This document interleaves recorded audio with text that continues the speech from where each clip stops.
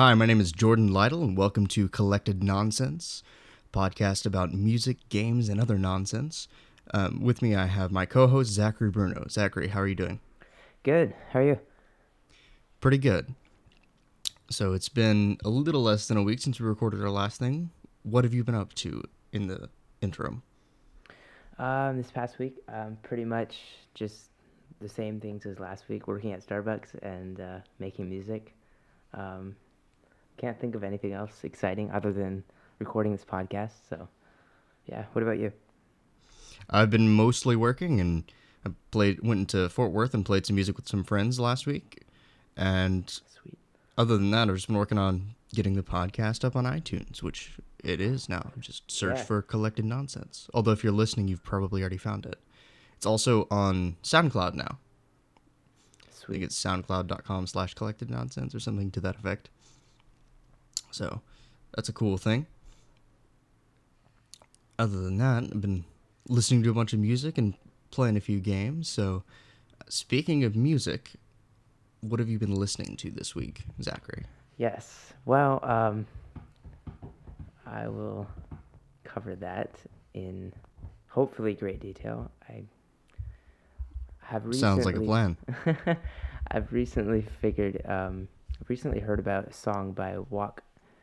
I want to say it's Walk the Moon, and it's very popular in the U.S. Not so much in the world, but it's getting there. I think it's called "Shut Up and Dance," and it's kind of an interesting song for me because it sounds a lot like the production quality is great, but the way they produce the song sounds a lot like the '90s or the '80s, maybe even earlier than that. There's a lot of reverb, and um, it's kind of interesting. It's just that it got so popular, but it's kind of a throwback to the old days, I guess. I think I've heard that song. I think they play it on the radio a bunch, don't they? I bet. Hmm. Yeah, I'm not particularly familiar with it. I feel like I've heard it. Interesting. We've been listening to anything else? Um, let's see. I'm trying to think of people that have some new music out. Um,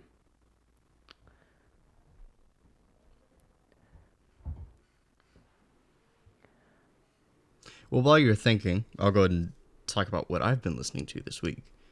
So, as always, I've been listening to a lot of the Gaslight Anthem and Springsteen and all that, but I also listened to some Bob Dylan and his newest album, which was released earlier this year, Shadows in the Night, which is interesting because Bob Dylan typically records only songs that he's written, but on this album in particular, none of the songs were written by him, and they were all songs that were previously recorded by Frank Sinatra at some point.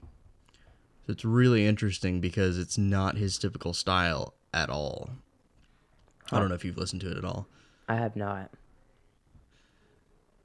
I really enjoy when artists do like an album, a one-off album that's just different than what their normal music sounds like. Whether it's just a different style or a cover album, which is essentially what this is, where they just do songs that are not in their typical vein. Right. Yeah, it's always interesting to have their kind of their take on different songs.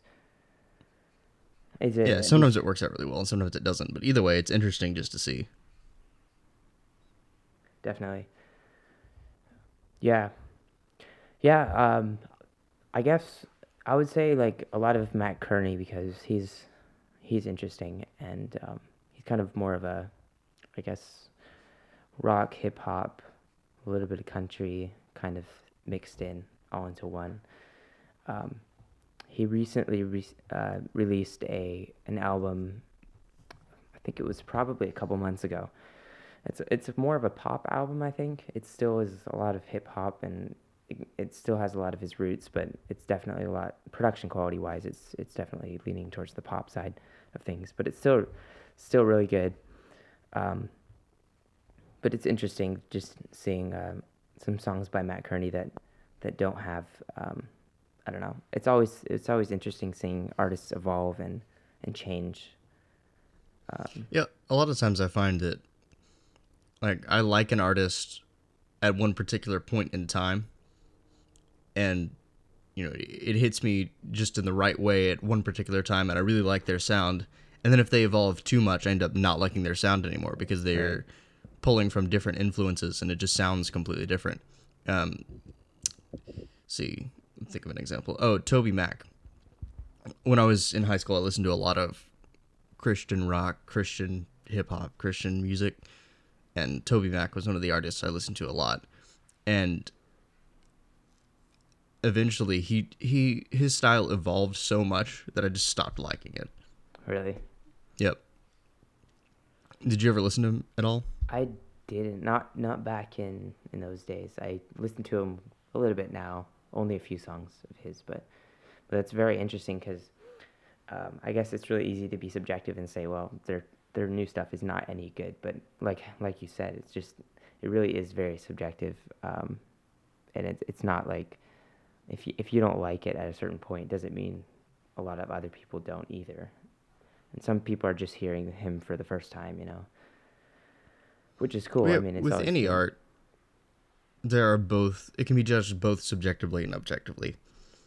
So there are certain things that you can point to and say this makes a good song and this doesn't. Like if you don't have a good melody or good words, or if nothing about it is good, it's probably not a good song. Somebody can still like it, and it can be okay and valid that they like it, but it's still not a good song. So it's, I don't know, preference and how good the song actually is on a technical level are two entirely different things. That's why there are a lot of movies that are really bad movies, just Right. stupid, that are highly enjoyable. They're not well made or anything, but they're highly enjoyable. That's why stuff like Mystery Science Theater 3000 exists. I don't know if you've ever watched any of that at all or know what it is. Nope. I was guessing from the silence that you didn't know what I was talking about. So Mystery Science Theater 3000 is, I guess it was a TV show. It was where three comedians would sit down and watch a bad movie, old sci-fi movies and stuff, and they would talk over it and riff on it. And so, as the viewer, what you were seeing was the movie and then the recording of them riffing on the movie. So it made all these movies that were painful to watch originally really entertaining. I can I totally think see some of it's that. on That can be YouTube really and funny. Netflix. You should go check it out. It's the same guys that do riff tracks. If you've ever I've watched any heard of of that that stuff. kind of stuff before. I mean, even like people commentating on movies can be funny sometimes too. But yeah, Yeah, I can see that. it makes it a lot more entertaining. But it's stuff like, oh, this still isn't good, but now it's funny. So, although Right. that's technically not a good example of what I was talking about, a better example would be something like Machete Kills or something, where it's such a dumb movie, but it's so entertaining. I don't. I mean, I don't know. Would you argue? I would argue that music is kind of like is a little bit more. I mean, there's not. I mean, there's funny music and stuff that's I guess bad quality production, but a lot of music is not necessarily funny. So Well, if if you it's look at bad, something it's like Weird Al, true. I But wouldn't listen to most of Weird Al's songs just for fun because they're all based on other songs. But I mean, I guess those are also technically good. yeah, But there are different kinds of. It works a little bit differently. It's not comedy that makes it good, or it's not. It's not. Oh, it's entertaining just because even though it's not good. There's some songs that you like because they remind you of a certain time or place or event, even though the song isn't necessarily good. You just like it because you associate it with a certain time in your life. Like a lot of old Christian rock stuff really is not good. It's not good music at all, but it was what I had to listen to it at the time. right. And the reason I can still enjoy it now is not because it's good music, but because it reminds me of being in high school and hanging out with friends and all Yep. that. No, I totally see that. I can see that. So like in my own music choices. Although back way back when I wasn't listening to much music anyway, but it's just been in the last couple years that I've been listening to a lot of music and actually discovering artists and stuff, which is kind of interesting because I I don't know why it would have taken me this long to actually do that, but I really, really like a lot of different music nowadays. Well, it takes a while. Um, I think I didn't really start listening to music heavily until I was in high school, but I've realized over time that I listened to a lot of stuff as a kid that I didn't even remember. So I listened to a lot of old music as a kid, just that was on the radio and stuff like that. So when I actually started listening to music again and broadening my musical tastes, there were a lot of things that I rediscovered that I didn't even remember that I listened to when I was a kid. But here's a question: what do you think was the first album that you listened to heavily? Um, like, are we talking about instrumental or just regular? I guess what I'm really asking is what was the band or musician that kind of got you into listening to music in general? Because like everybody Yeah, listens to music, like they hear music all the time, but right. like from what you were saying, and I guess from my own experience, it sounds like we didn't really get into listening to going and finding music ourselves until sometime in high school or after high school.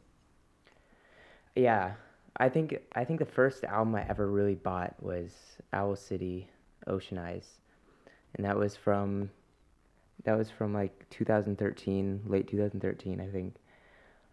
And the way I found it was kind of weird. I was just like on YouTube playing music for some weird reason. I had never done this before, but I was like, man, I'm really interested in finding out new artists. So I would go on YouTube, and I was doing like worship music. So I was listening to Brandon Heath and all these other people, and the popular videos like that had like millions of views or hundreds of thousands of views. And I'd just click on a video, and then on the suggestions, I would click on one that interests me, and I would just keep doing that. And I came across Fireflies by Owl City, and I was like, immediately, I think it took like a couple times of listening, and I was like, what is this? This is amazing. And I don't know. I showed it to my cousin like that day, and she was like, yeah, I already heard about that a long time ago. And I was like, this is the first time literally that I've heard the song. And that was the point when I kind of realized that I wasn't really listening to music on a regular basis because that song was from 2009, 2008, and I guess that was the point that I realized maybe I need to start listening to more music. So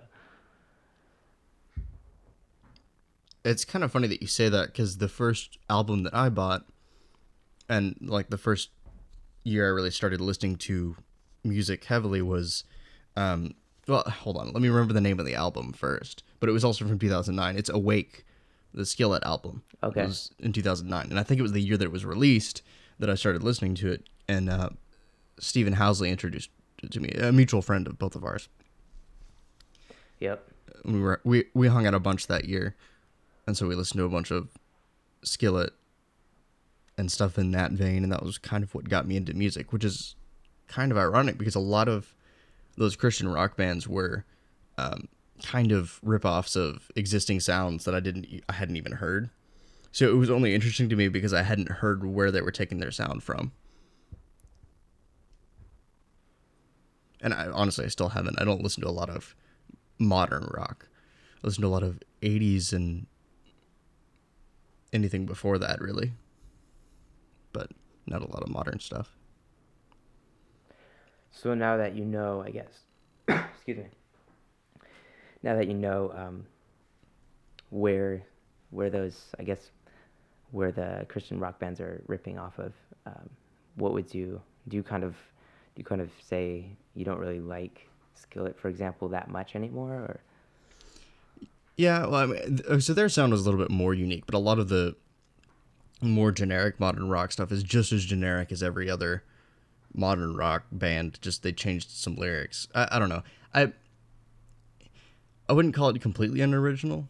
Like there is effort that goes into it. It's just the sound. It all sounds the same. yeah, Not all rock sounds the same, but a lot of modern rock just has the same type of singing, the same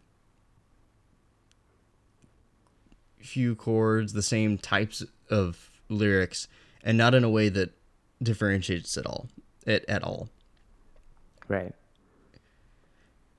some, I mean, any genre is going to sound, any two songs in the same genre are going to sound similar.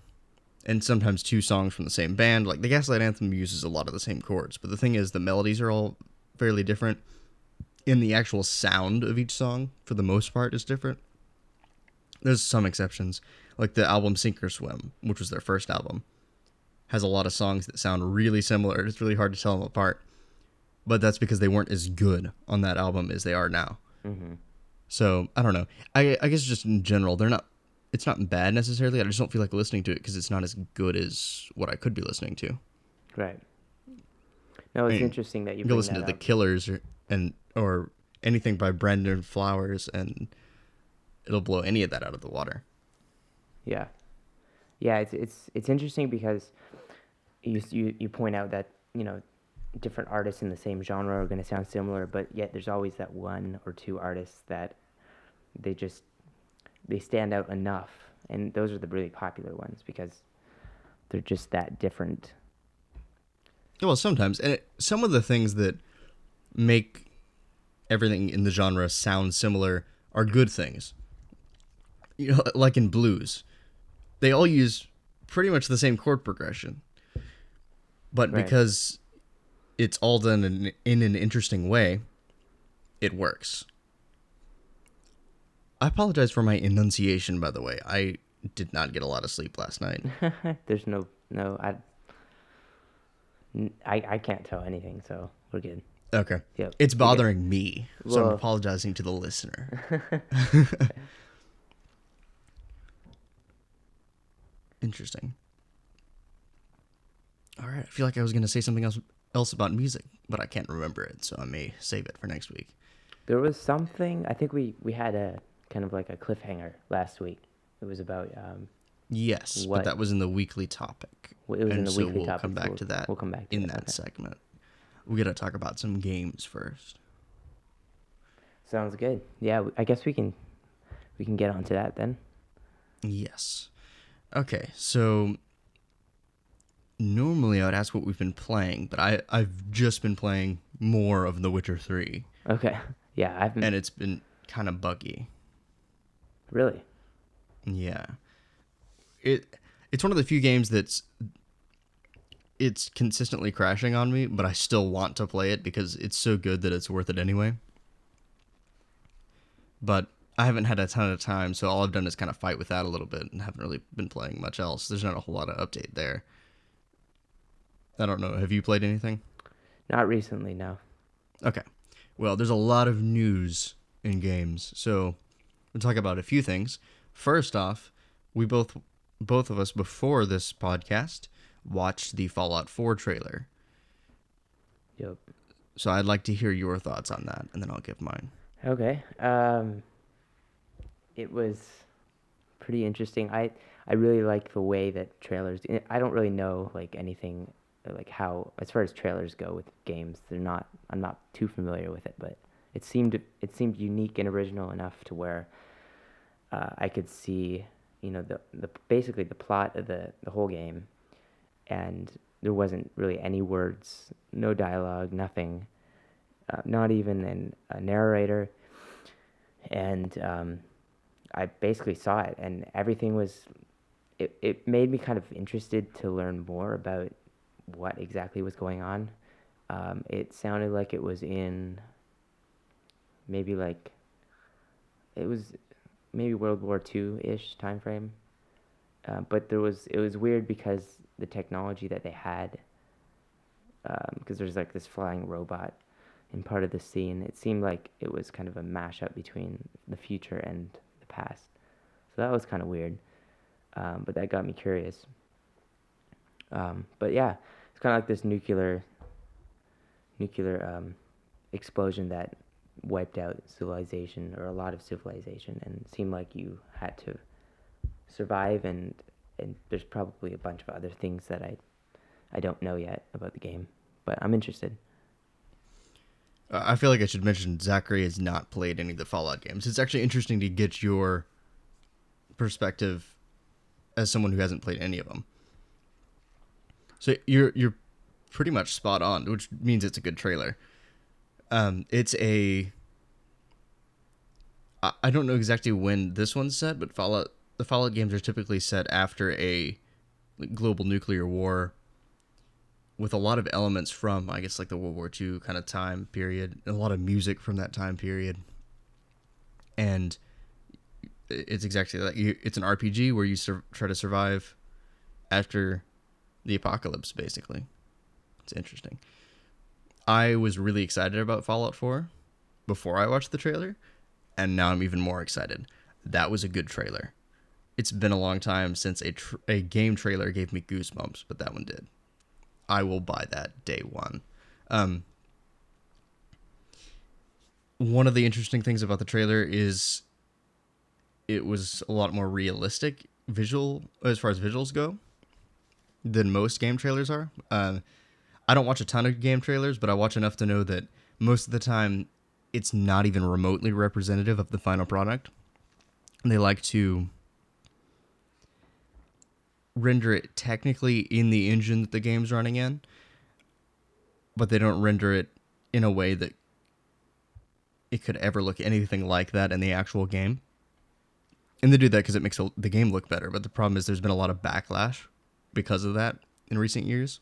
Because it's really just dishonest. They're like, this is what the game's going to look like. And the game can never look like that. Right. So I like that this looked like it was rendered realistically. Like it could actually look like that as long as you have a couple Titans or something. Actually, you might not even need that. It didn't look as good as The Witcher 3, but it looked pretty good. The other thing I liked is it was a lot more colorful than the other games. Or specifically, I'm comparing it to Fallout 3 and Fallout New Vegas, which are the ones I've played the most of. I played a little bit of 1 and 2, but not that much. Don't kill me. Fans of Fallout. But most of those games are pretty brown, especially New Vegas, because you're in the desert, so it makes sense. But this one seemed a lot more colorful and interesting. I also liked the way that it cut back and forth between the dog walking through the kitchen and the house to the robot hovering through. It was interesting to see how that environment changed over time. I guess before the Fallout and after the Fallout. Yeah. It reminded me of a game that I've heard about briefly, and I just now thought about it. Man, I don't remember the name. It was kind of a it was a very interesting and different game. It was about you were kind of in this house and you kind of had to jump between different light fixtures, um, and I guess you could modify. You were in the past or something. You could modify people's stories. I don't remember. I don't know if you've heard about that or it sounds familiar to you, Jordan. It sounds interesting, but I don't know what it is. Do you remember what it's called at all? No, no, not really. Let's see. So you jumped back and forth between Yeah, light you're kind fixtures? of invisible and you kind of don't want people to see you, but you're really trying to do good for people in the house. Um, Man, Hmm. yeah, I can't remember. It came out, I want to say at least 3 or 4 months ago, maybe even more. But it was one of those games where it was so different than anything like Portal, kind of. But it sounded very very intriguing to me. It's interesting. You need to go after we finish recording. Go see if you can find it, and we'll talk about it next week because I may want to play that. Yeah, definitely. It sounds really interesting. What about that reminded you of, or what about Fallout 4 reminded you of that? It was just well, basically what you said about how it's kind of flashed back between the new and the old. Oh, I okay. believe in that game you could see, I guess like more of a holographic overlay of, I guess, a previous time before when you were in a certain room. You could see you kind of had to like match stories together and such. I'm kind of it's kind of old in my head right now, but yeah, I think it's somewhere around that along those lines. Interesting.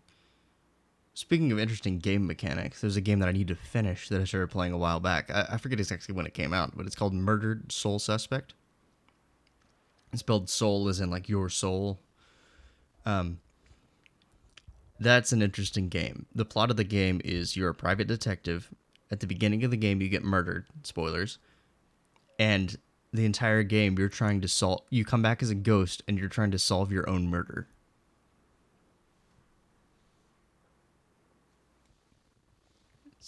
It's really interesting. Because like you'll end up on the crime scene, and you're kind of walking around, and you see all your colleagues at the police.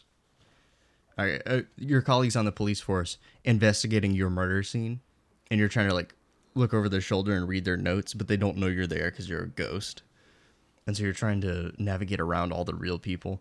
It's interesting. Are you is this the kind of game where you don't want to get seen, or are you completely invisible all the time? You're completely invisible all the time. Okay. But there are like other ghosts you can interact with. Some of them who need help. Like you'll run across other people who were murdered or who died in various ways, and so in order to help them, like they'll help you by giving you clues, but you have to help them first by solving their murder or figuring out who killed them or Interesting. how they died. Some of them don't know. Some of them don't know. That's funny. Yeah, it's interesting. It's ironic, but I guess that makes sense, Yeah, well, it's the idea is like in this world, ghosts hang around until their death has been resolved. Okay. So they're like, I don't know how I died. I can't leave here until I figure it out because I need closure. Right. And so you're like, okay, I'll help you. And so you go around and look for clues to figure out how they died. Then you go tell them. Interesting. And I think in a couple cases you have the option of telling them a different thing than what actually happened. Huh. I don't know. It's an interesting game. I need to go finish it. I just never had the chance. All right, so another interesting thing that's happened this week is that Steam is now offering refunds. So so Steam is a digital distribution system for those that don't use it. It lets you buy games, download them digitally, and stuff like that, and chat, play with people online. So before, if you wanted to get a refund, you would have to contact customer support, and then in a month or two, you might get a refund, but probably not. So now, they've introduced a way to get a refund on a game that you've purchased using just a couple clicks. So if you're not happy with the game, if it's broken, or anything like that, you can request a refund. And the only catch is that you have to have played it for less than 2 hours, and you can only do it within 14 days of buying it. Interesting. Which is actually really good because there's been a big problem with a lot of games coming out broken, and people selling stuff on Steam that's just barely a game. Because Steam has no quality control to speak of. Really? Yeah, well, so the problem is that Valve, the company that runs Steam, wants to be able to make money off games on Steam without having to spend money to have people curate it. Right. Which is fine. It's their platform, but the problem is that it's one thing to sell games of low quality on your platform. It's another thing to sell games that are just downright broken or not representative of things that are just downright dishonest. Like they'll say one thing in the store description and the game just does not live up to that, or it's not even a game. Right. It's like a level and you can walk around it and do nothing. At that point, it's really the retailer's responsibility to step in and say, hey, this is not okay. We shouldn't be selling this. And a lot of times they're like, well, it's really the developer's decision. I mean, it's not our fault. We didn't make the game, but if you're offering it for sale and making money off the sale, you should have some responsibility in at least making sure that it's working. That's why places like GOG, good old games, are really good because everything that's on the GOG store, they verified works. So if you buy something from them, you know it's going to work. On Steam, you don't, which is why we've really needed Steam refunds. The only issue though is a lot of indie developers, or at least a few, have been reporting that a lot of people have been refunding the game, like 70% or something. Let's see if I can find who was saying it. I think it was. Hold on. While I'm looking this up, what do you think about this policy? Do you think it's a good thing? What kind of drawbacks do you think it might have, etc.? I think it's interesting. I think the most interesting thing about it is that it's kind of an automatic quality control. If theoretically it can be, I don't know. Like you said, there might be an issue where people can kind of find a loophole or are refunding the game a lot. But in general, it seems like it can kind of be a quality control in and of itself. Like Steam can kind of use refunds as a gauge to determine like if a game is actually high quality or not without really spending any money on it. So I think that's kind of cool. Yeah, and to clarify, there is a very loose clause in the Steam refunds policy that says if you're caught abusing the refunds ability, then you'll be banned from refunding games or getting refunds for games. Yeah. So it was Puppy Games, which I think, what game did they make? They've made a game that I play, but I don't remember what it is. Puppy Games, they made Revenge of the Titans, which was what was that? It's a game where you battle an army of demented droids in an homage to Paradroid. It's tactical arcade action. I played it a long time ago. I don't remember a lot about it, honestly. But they were saying that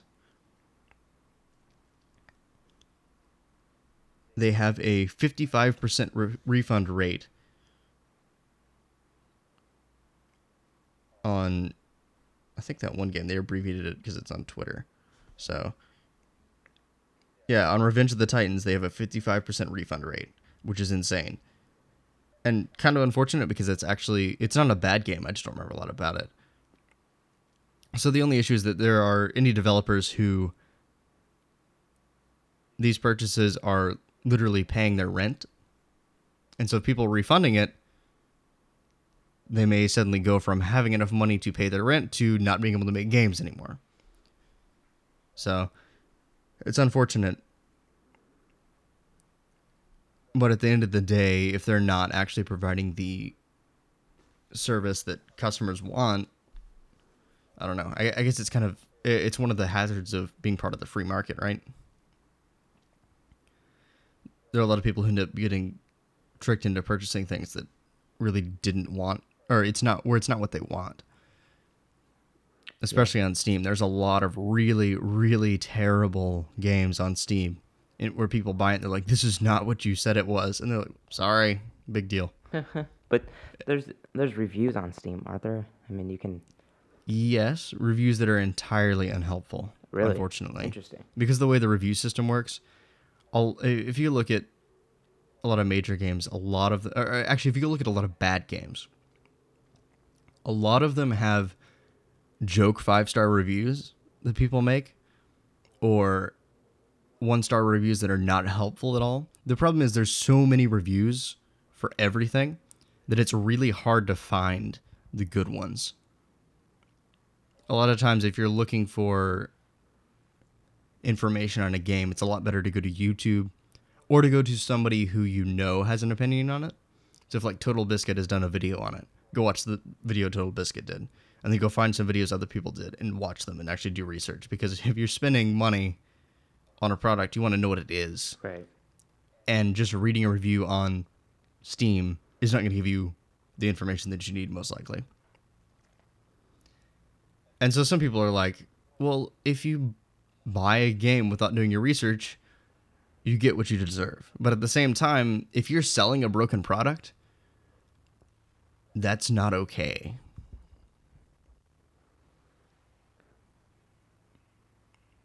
I don't know. In general, I think that there will be more good than bad to come of refunds.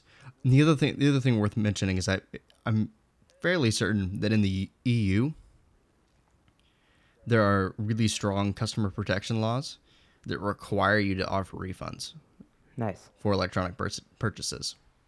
So this may have been something that Valve decided to go with in order to avoid legal action, because before they officially didn't offer refunds at all, but unofficially would offer them in some cases if you contacted them.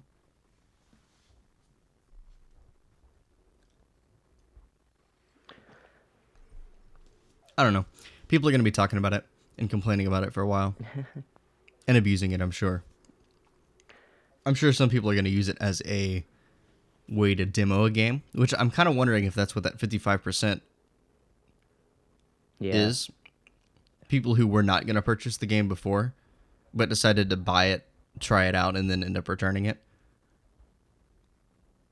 It's not necessarily a bad thing.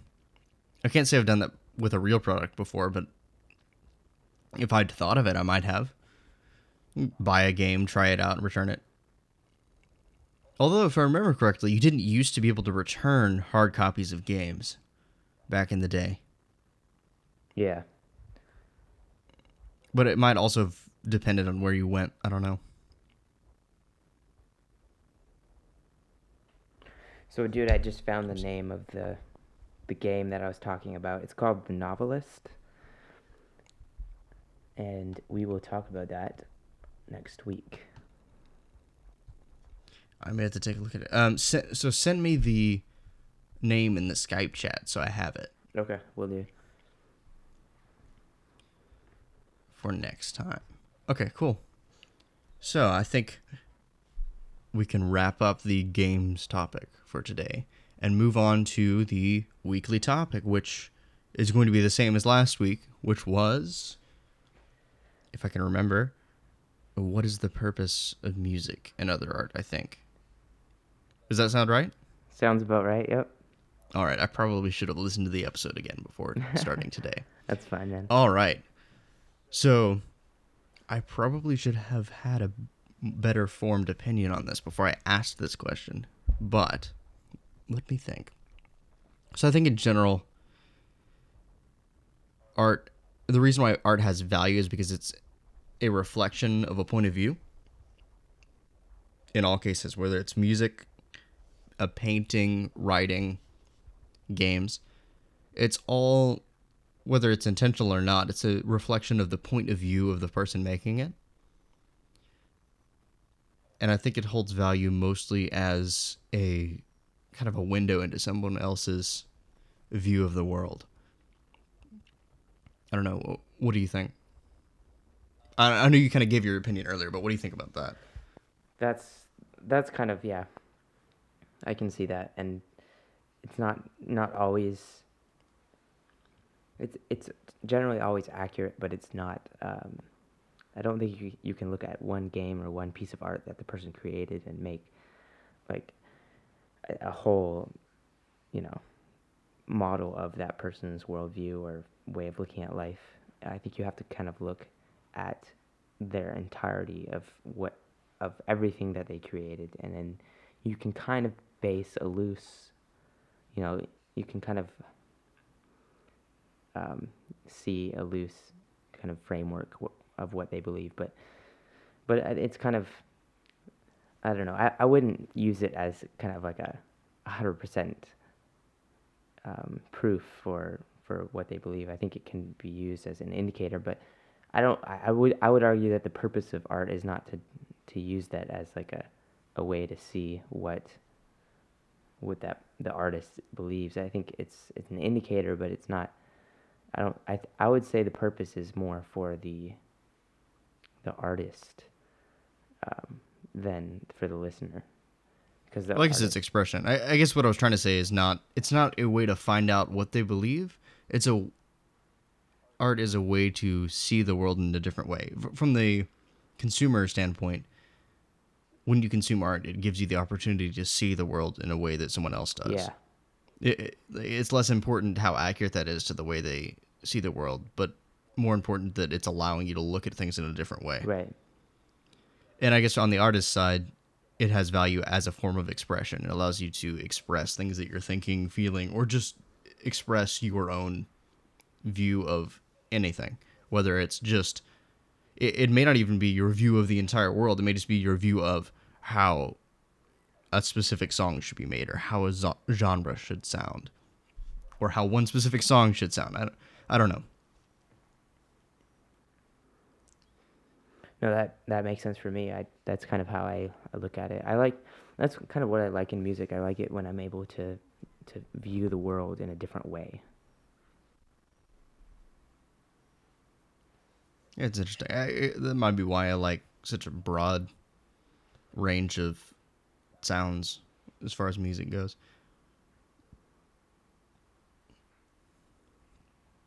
I don't know. I may have been a little bit too concise there. We may have extra time this week. So I've been thinking about some ideas of things we can do in this podcast. And one of them is we may answer questions. So if you have a question that you wish to ask us about anything in these episodes or any random topic, you can send that question via email to podcast@collectednonsense.com, and we may answer it. We'll think about it.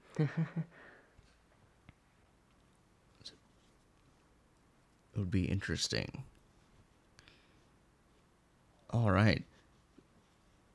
Do you have another topic that you would like to discuss, Zachary? Well, how much time do we have? We have 15 minutes. 15 minutes. Until we hit 1 hour. Wow. 15 minutes. But we don't have to hit a full hour. We don't have to hit a full hour. I know the new Steam controller came out recently. Or you can. Oh, yes. So. I forgot about that. So we'll jump back to the games topic. Okay. I have not used it. Have you? Isn't it available for pre-order, or is it just, I think there was a beta release for developers, and then now you can pre-order it. Yes. I think they released a few to some different people, so there have been versions of it kind of floating around. There were some at GDC, but I did not get a chance to try any of them.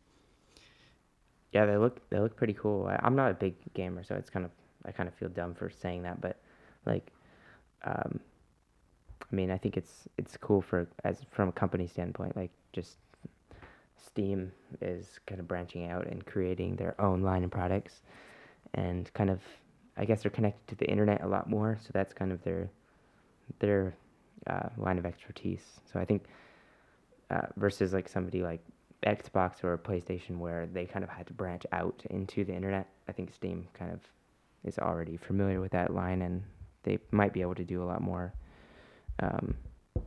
kind of work and lead the industry, so to speak, in that way. Yeah, I guess the weird thing about that controller is it looks fine, and they're selling it as a way to play PC games in the living room to go with their Steam boxes. The only thing is, it's basically just 2 trackpads on a controller, and I don't know how good that's going to feel, and I've heard mixed opinions on it, so I kind of have to wait and see. I don't know. I'm a little disappointed that Valve is like, we're going to do everything but make games now. It's a little disappointing because everyone wants Half-Life 3 or even a new IP. Yeah, just a game. We want a game from Valve. Wait, so they're not making games anymore? They haven't released anything in a while, and they haven't announced anything in forever. And it seems like most of their focus is off of games. So unless they have some group at Valve that's making a game in secret, which is possible, most of their focus seems to be on making boatloads of money off Steam. That's kind of sad. That is kind of sad. So I don't know. I've never played Half-Life, but I played Portal, and like that's a game that I could play again just because it's that good. You should play Half-Life. At least Half-Life 2. Half-Life 1 is better, but Half-Life 2 is a little more accessible. Okay. Those are really good games. That's a good example of story through gameplay, where instead of having cutscenes that tell you the story and then you get to play a little bit of game and then another cutscene, all of the story of the game happens as you play through it. That's nice. So even things that would normally happen in a cutscene, like conversations and stuff, you're never locked down to one place. You may be locked in one room while they're talking to you and talking about what you need to do once you go into the next room. But you can freely walk around the room, look around. You can ignore them if you want. It's just a lot more immersive. And the gameplay is really solid, too. Yeah. I kind of don't think Half-Life 3 is ever coming out. Well, Kind of given up on it at this point. really? Yeah. Valve seems kind of secretive in general, so I mean, I wouldn't be surprised, like you said, if they were working on another game. But I think they kind of have to, because they've hinted at like different aspects of Half-Life and Portal and stuff like that. It just seems Well, here's the thing about the way a Valve works. Nobody really leads Valve, since they have a flat company structure, which means that like there's no real hierarchy at all. wow. So the business plan is do whatever you feel like doing at the time. So if there aren't enough people that really want to make the next Half-Life game, it just won't get made. That's weird.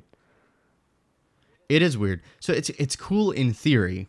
It's just I don't know that it works in practice. That's why Valve ends up doing stuff here. You're just like, what are they doing? Is there a plan? What's going on?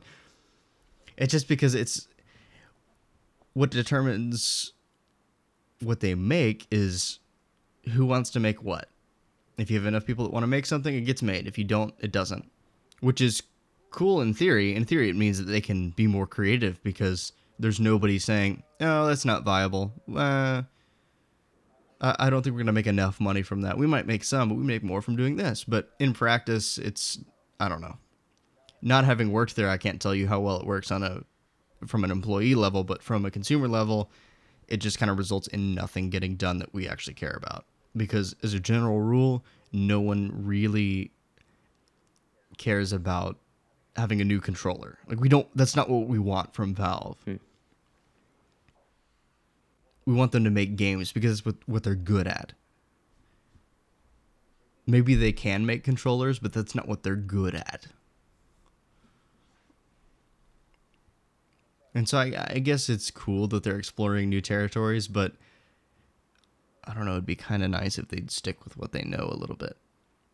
You might have a little bit more success with it too. Yeah. Well, yeah. I guess Valve is kind of like they're kind of more of a creative company, and they're kind of branching out into doing a lot more of corporate stuff. It seems like with Steam and making controllers and manufacturing stuff.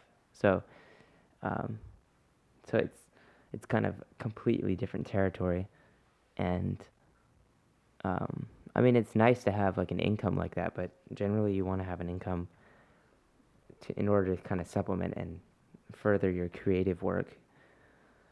And if they're not doing creative work from that, it's kind of sad, because then it's just a business and it's not you're not making anything nice.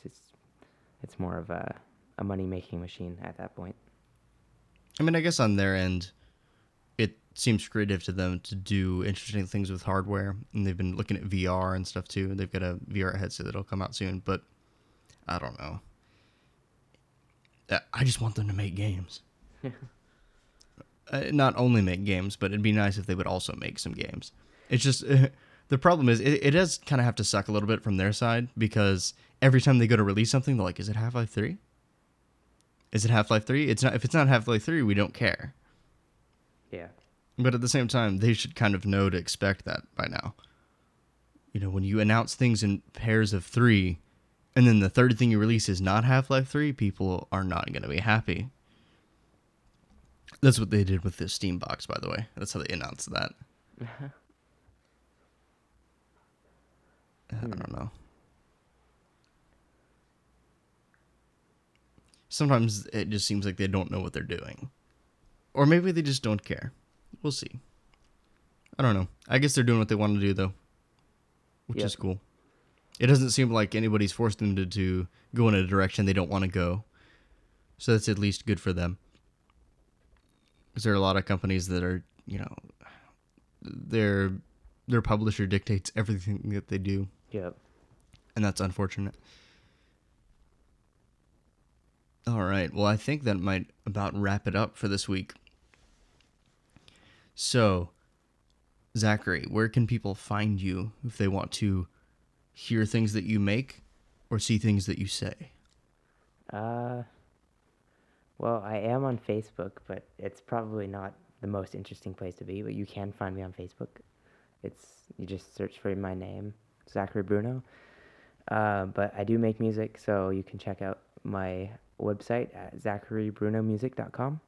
And I'm also making some electronic, kind of ambient, chill out, epic tracks, instrumental stuff on a SoundCloud account. And you can find me there at soundcloud.com/koireef, which is KOIREEF. And it's kind of a side project, but I think it's kind of fun. You can check out my experiments there. So, what about you? Cool. And are you on Twitter? I am on Twitter, yes. I'm probably more often on Twitter than I am on Facebook. So, again, it's just twitter.com/ZacharyBruno. Cool. All right. And so I'm Jordan Lytle. If you want to find me, I'm on Twitter at LytleJordan because somebody had my real name, which is annoying. So it's LytleJordan on Twitter. And other than that, this is the only thing I create on the internet right now. So the podcast will always be on SoundCloud and iTunes and on collectednonsense.com every Thursday. Hopefully. Every Thursday. Yeah, that's the idea. So far, it's been every Thursday because I've only posted it once. So, until next week. All right.